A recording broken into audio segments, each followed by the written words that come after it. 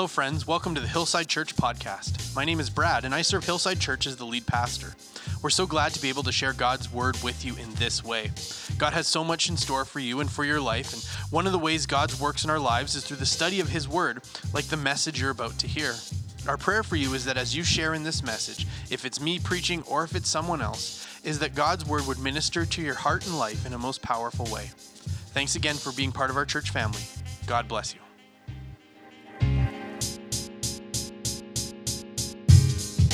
For our scripture this morning, if you want to follow along in your Bibles, you could turn to John chapter 19. John chapter 19 is where we're going to be. Usually for Easter Sunday, our text will be centered around the resurrection of Jesus because it's Easter. You know, there are some Sundays where the text or the day determines your text. Your text is determined by the day. Christmas time, we're going to probably talk about Luke 2.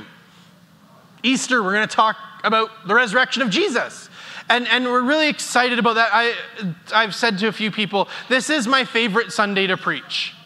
That I love to preach Easter Sunday. This is my favorite. If I ever had to give up preaching, and they said you can only pick one day, it would be today. I love Easter Sunday. And today, we're actually, as much as I say we're going to be looking at the resurrection of Jesus, that's not where we're going to start this morning. Because we're actually going to continue. If you haven't been with us over the last few weeks, we've been looking at the words that Jesus spoke from the cross. As Jesus was dying on the cross, what are the things he said? What were his last words? And this morning, we're actually going to continue that. We're going to pick up with the last words of Jesus recorded in John chapter 19, and then we'll turn our focus to the resurrection. But there's something that I think is so profoundly important that we see as it relates to the resurrection of Jesus in Jesus' last words in John chapter 19. There's actually 7 phrases that Jesus spoke from the cross. So far, we've looked at 4 of them. We're not going to take a look at the other 2 just for time's sake. But today we're going to look at what, according to John, were the last words that Jesus spoke. But if you're new to our church, and if this is your first time, welcome. We're so glad to have you here with us. But if you're new to our church, or if you haven't been along for the journey with us, I just want to give you a reminder of how we get to today. How do we get to Easter Sunday? Well, at the height of his ministry and of his work, many people were coming to believe in Jesus as the Messiah. And they were beginning to change the way they believed, to change the way they acted, to change the way they understood God and understood religion and understood how all of the mechanics of those things worked. And the Jewish leaders, the religious establishment, didn't like that. They didn't like Jesus because he was growing in followers. And his followers weren't doing things the way they were supposed to. And they weren't doing things the way that the religious establishment had said, this is how this is supposed to go. This is the rules you're supposed to follow. And they didn't like the influence that he was having in the culture. And so with the help of Judas Iscariot, who was one of Jesus' closest 12 disciples, they were able to, Judas became willing to betray Jesus, and the religious establishment, with the help of Judas, they were able to get Jesus arrested. And he was put on trial for being king of the Jews. Now, that was never Jesus' claim. Jesus didn't claim that he was coming to establish a kingdom here on earth. Jesus didn't claim that he was the king of the Jews, sent to free the Israelites from Roman captivity. But that was the charge that was leveled against him. And that was important because according to Roman law, the punishment for rebellion against the king was death by crucifixion.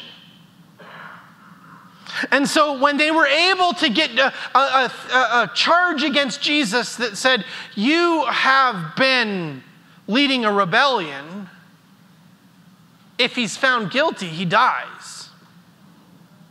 Now, the Roman governor was a man named Pontius Pilate, and he was reluctant to dole out punishment towards Jesus. because he couldn't fully wrap his mind around what exactly it was that Jesus had done that was wrong. Because as he looked at the charges that were placed against him, he saw and he knew he's not leading a rebellion. He's not trying to free these people from Rome. But yet he wanted to give the people what they wanted because the public pressure was so great. Because the public had turned and they wanted Jesus to be punished for this crime. And they shouted outside the gates of Pilate's house, crucify him, crucify him. And there was thousands and thousands and thousands of people. And so Pilate decides to give the people what they want.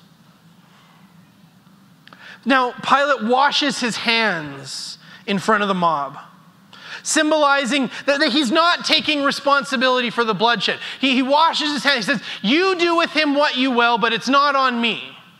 But he still hands Pilate over, he still hands Jesus over to this mob. And Jesus is beaten.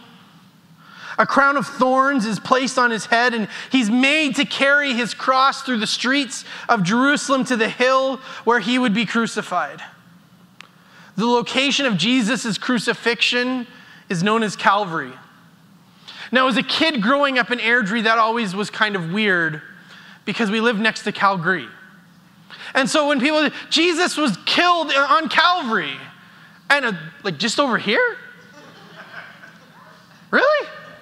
That seems weird. Didn't he live in Israel? How did they get over here? But Jesus was killed on Calvary, which is translated from a place of the skull. You might also hear the term Golgotha. Now, crowds had gathered, some to mourn, but far more to watch and to ridicule and to mock Jesus. Jesus was nailed to the cross between two criminals. And while Jesus is hanging on the cross, being mocked by those dying with him, being mocked by the crowd that's gathered, being mocked by the Roman soldiers, being mocked by so many, we see this moment where Jesus looks up to heaven and he prays and he says, Father, forgive them, for they don't know what they're doing. And then one of the criminals who's justly sentenced to die, and even in his own words, he's justly sentenced to die with Jesus, turns to Jesus as they're both being crucified, both hanging on a cross. And he turns to Jesus and he says, remember me when you go into your kingdom. And in this moment where Jesus has just prayed for forgiveness, we see the forgiveness heart of God. And then to this thief, we see the mercy and the grace of Jesus when he says, remember me when you go into your kingdom. And Jesus looks at this cross, or at this criminal sentenced to die on a cross justly. And he turns to him and he says, today you will be with me in paradise. And we understand what the Bible means when it says, for the wages of sin is death, but the gift of God is eternal life. And Jesus quotes Psalm 22 saying, my God, why have you forsaken me? And he lets all the people gathered that day understand who Jesus was and what it was that's happening in this moment. And that brings us to where we are today. And we're going to pick up the story in John chapter 19, starting at verse 28, where it will say this.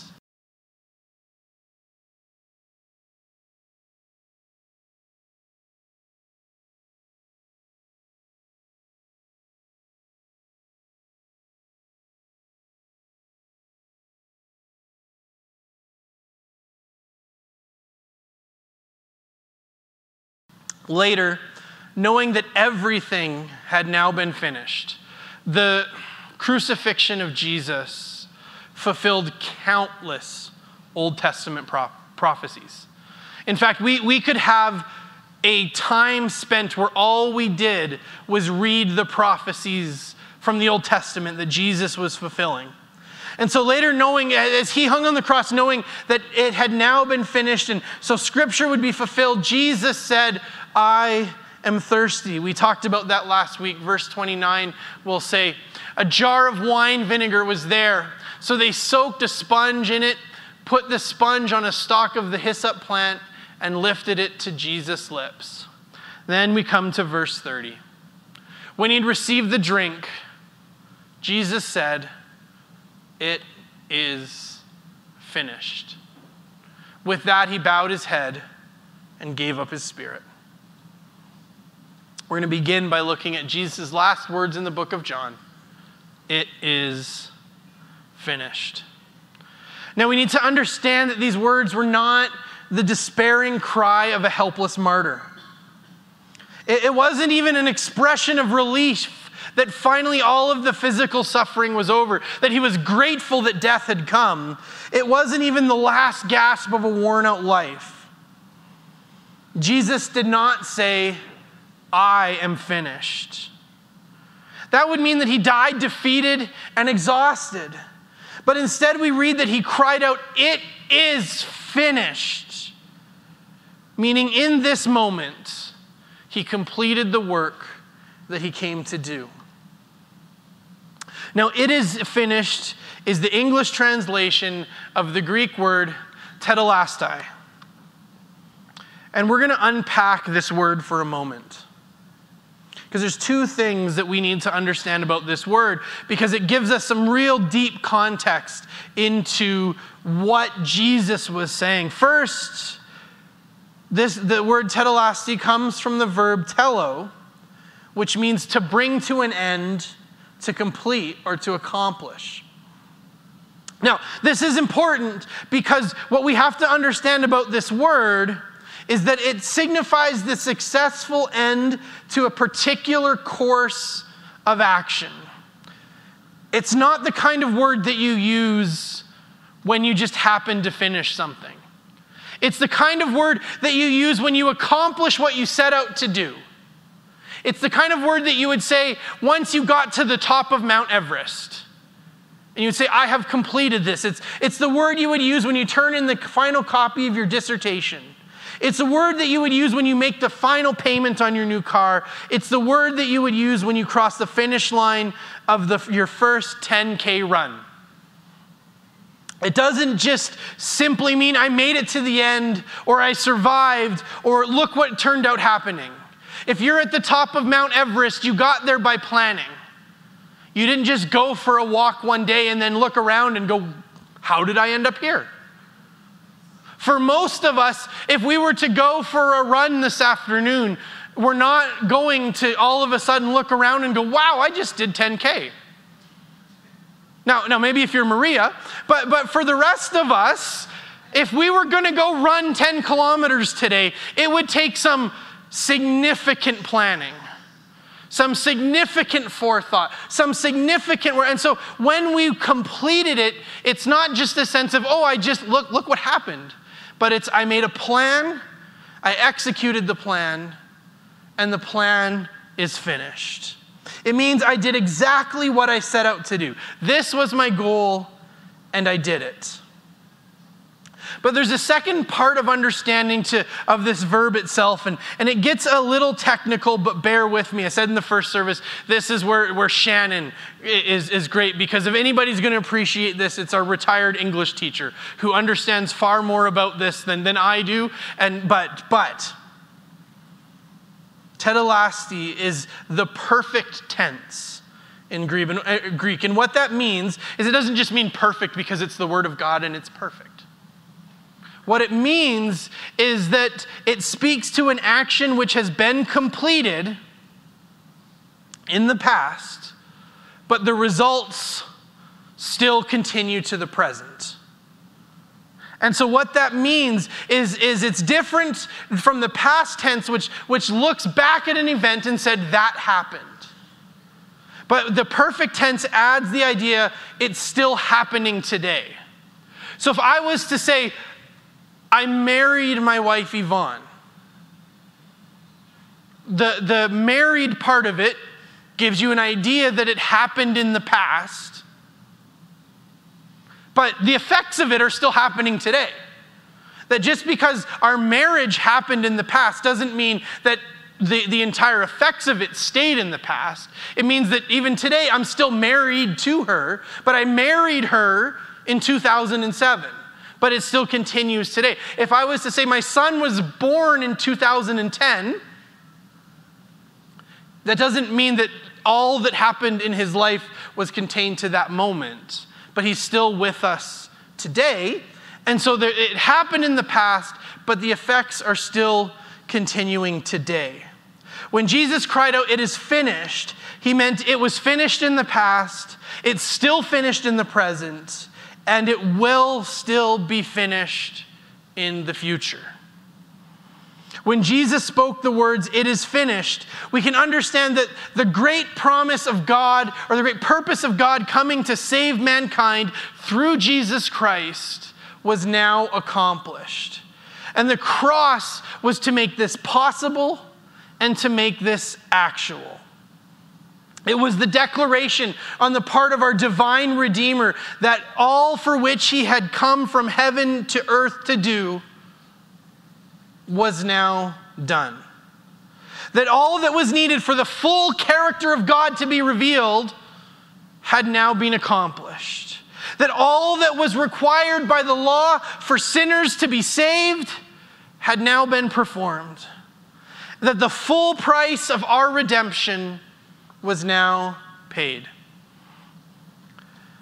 And so, why are we spending so much time on Easter Sunday looking at the part before Jesus died? Why are we spending so much time looking at the last words of Jesus before he died, rather than talking about what happened after Jesus died? And the reason for that is because I believe that it's important that we understand that in Jesus' last words, he tells us that he did everything he set out to accomplish. But that it wasn't just for then. It wasn't just for that moment. It wasn't just at that moment there was a restart and everything was set right and everything was set just the way it needed to be, but then it descended into chaos again. It wasn't just for then, but Jesus got the last word then, and Jesus gets the last word today. We looked at Jesus' last words on his life, but Jesus also gets the last word on our lives. So my question for us this morning is, what words are you living under? What words shape your life? What words shape how you see yourself? If you were to describe yourself in a few words, what words would those be? Because if the words that you would use to describe yourself, the words that you would use to define your life, the words that you would say, "This is who I am," if those words are not the words of Jesus, then we need to look for some new words. Because Jesus gets the last word on your life. If the words that you're living under are not the words of Jesus, then it's not the last word. Because Jesus gets the last word. So what words do you think define your life?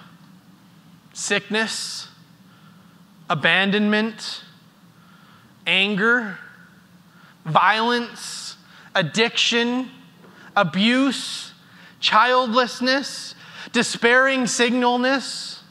What words do you think define your life? What words have people spoken over your lives? You're lazy. You're stupid. You're worthless. You're a failure. You're broken. What words have people spoken over your life that have come to become part of who you are? You're guilty. You should be full of shame. You are bad. You are not right. You are wrong. What words have been spoken over your life that have shaped who you are? But the truth is, Jesus gets the last word on your life. And Jesus will say to us today and say to you every day, "Let me tell you the truth about who you are. The last word over you is the words I speak over you. It's not the words that you speak over yourself, and it's not the words that other people have spoken over you.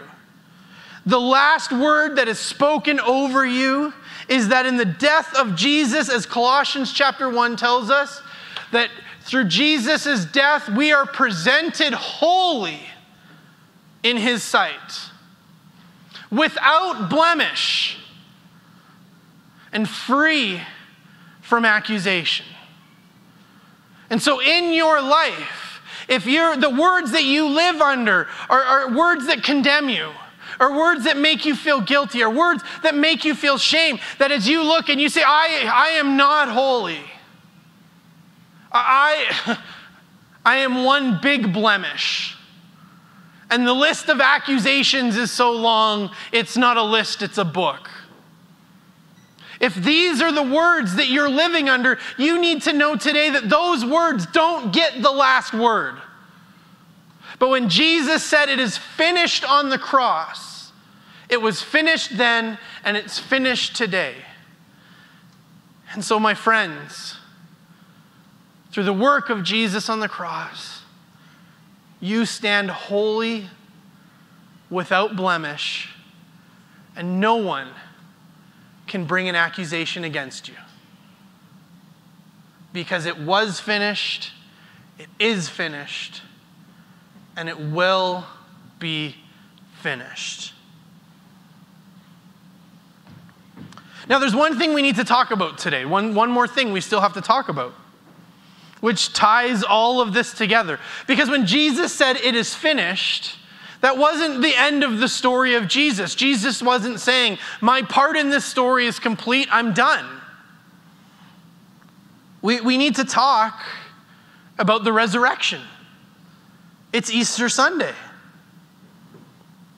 And while it's true that the work on the cross paid the price in full, which is what led Jesus to say it is finished, friends, it's the resurrection that seals the deal. When Jesus rose from the dead, he demonstrated that he was Lord over sin, over death, and the grave. His resurrection proved that Jesus was who he said he was. It is the resurrection that gives us hope of eternal life. Because he lives, we will live also. His resurrection sets the stage so that we can believe in him, and it's why we can have hope in him. See, anyone can die. The miraculous thing about Jesus' life isn't that he died. That's not the miraculous thing about any of our lives. We're all going to die one day. The miraculous part of Jesus' life isn't even that he died for you and me. The miraculous part of Jesus' life is that he died and defeated death. He died and he was, you can clap, please go right ahead. He died and he was resurrected and he came back to life and showed that he was more than just someone who died, but that he was God incarnate. Because Jesus is a risen Savior, we can confidently trust in him, knowing that our sins are forgiven because of the cross, and our eternal life is secured because of the resurrection. See, the work is really finished. It really is. This means our salvation, our redemption, and our eternal life, they're complete and sealed in Christ forever. This provides us with a hope in Christ that's not just for this life. It's not just that your sins that you've committed, they're taken care of and you get a fresh start. It's not just that today is a day where God can restart your life, and it's not even just that God has grace for your sins that you'll commit tomorrow. It's that for now and for eternity, we can have confidence in who we are. We can have confidence in what Christ does. We can rejoice today because no matter what happens in this life, we can live with the certainty that the work is finished. Your salvation is forever secure because of it. on a hill far away. Thanks again for being a part of this message from Hillside Church. We pray that God was able to speak to you through what was shared. We're so grateful to be able to share God's word with our church community and family, and that includes you. And we'd love to hear from you. You can find us on Facebook and Instagram at Hillside Airdrie. You can contact us through email at info@hillsideairdrie.ca, or you can go to hillsideairdrie.ca and click on Contact Us from the main menu, or you can find our pastoral team contact by clicking on Our Pastors from the Our Church drop-down menu. Our vision for everyone that shares in Hillside Church is that they would know God, know His hope, know His purpose, and know His power in their lives. And we pray this message ministered to you. At Hillside Church, we're a family not by blood, but a family that's been bought by blood. As family we go. Till my trophies at last I lay down, I will cling to the old rugged cross and exchange it someday for a crown. In that old rugged cross, stained with blood so divine, a wondrous beauty I see. On that old rugged cross, Jesus suffered and died to pardon and save.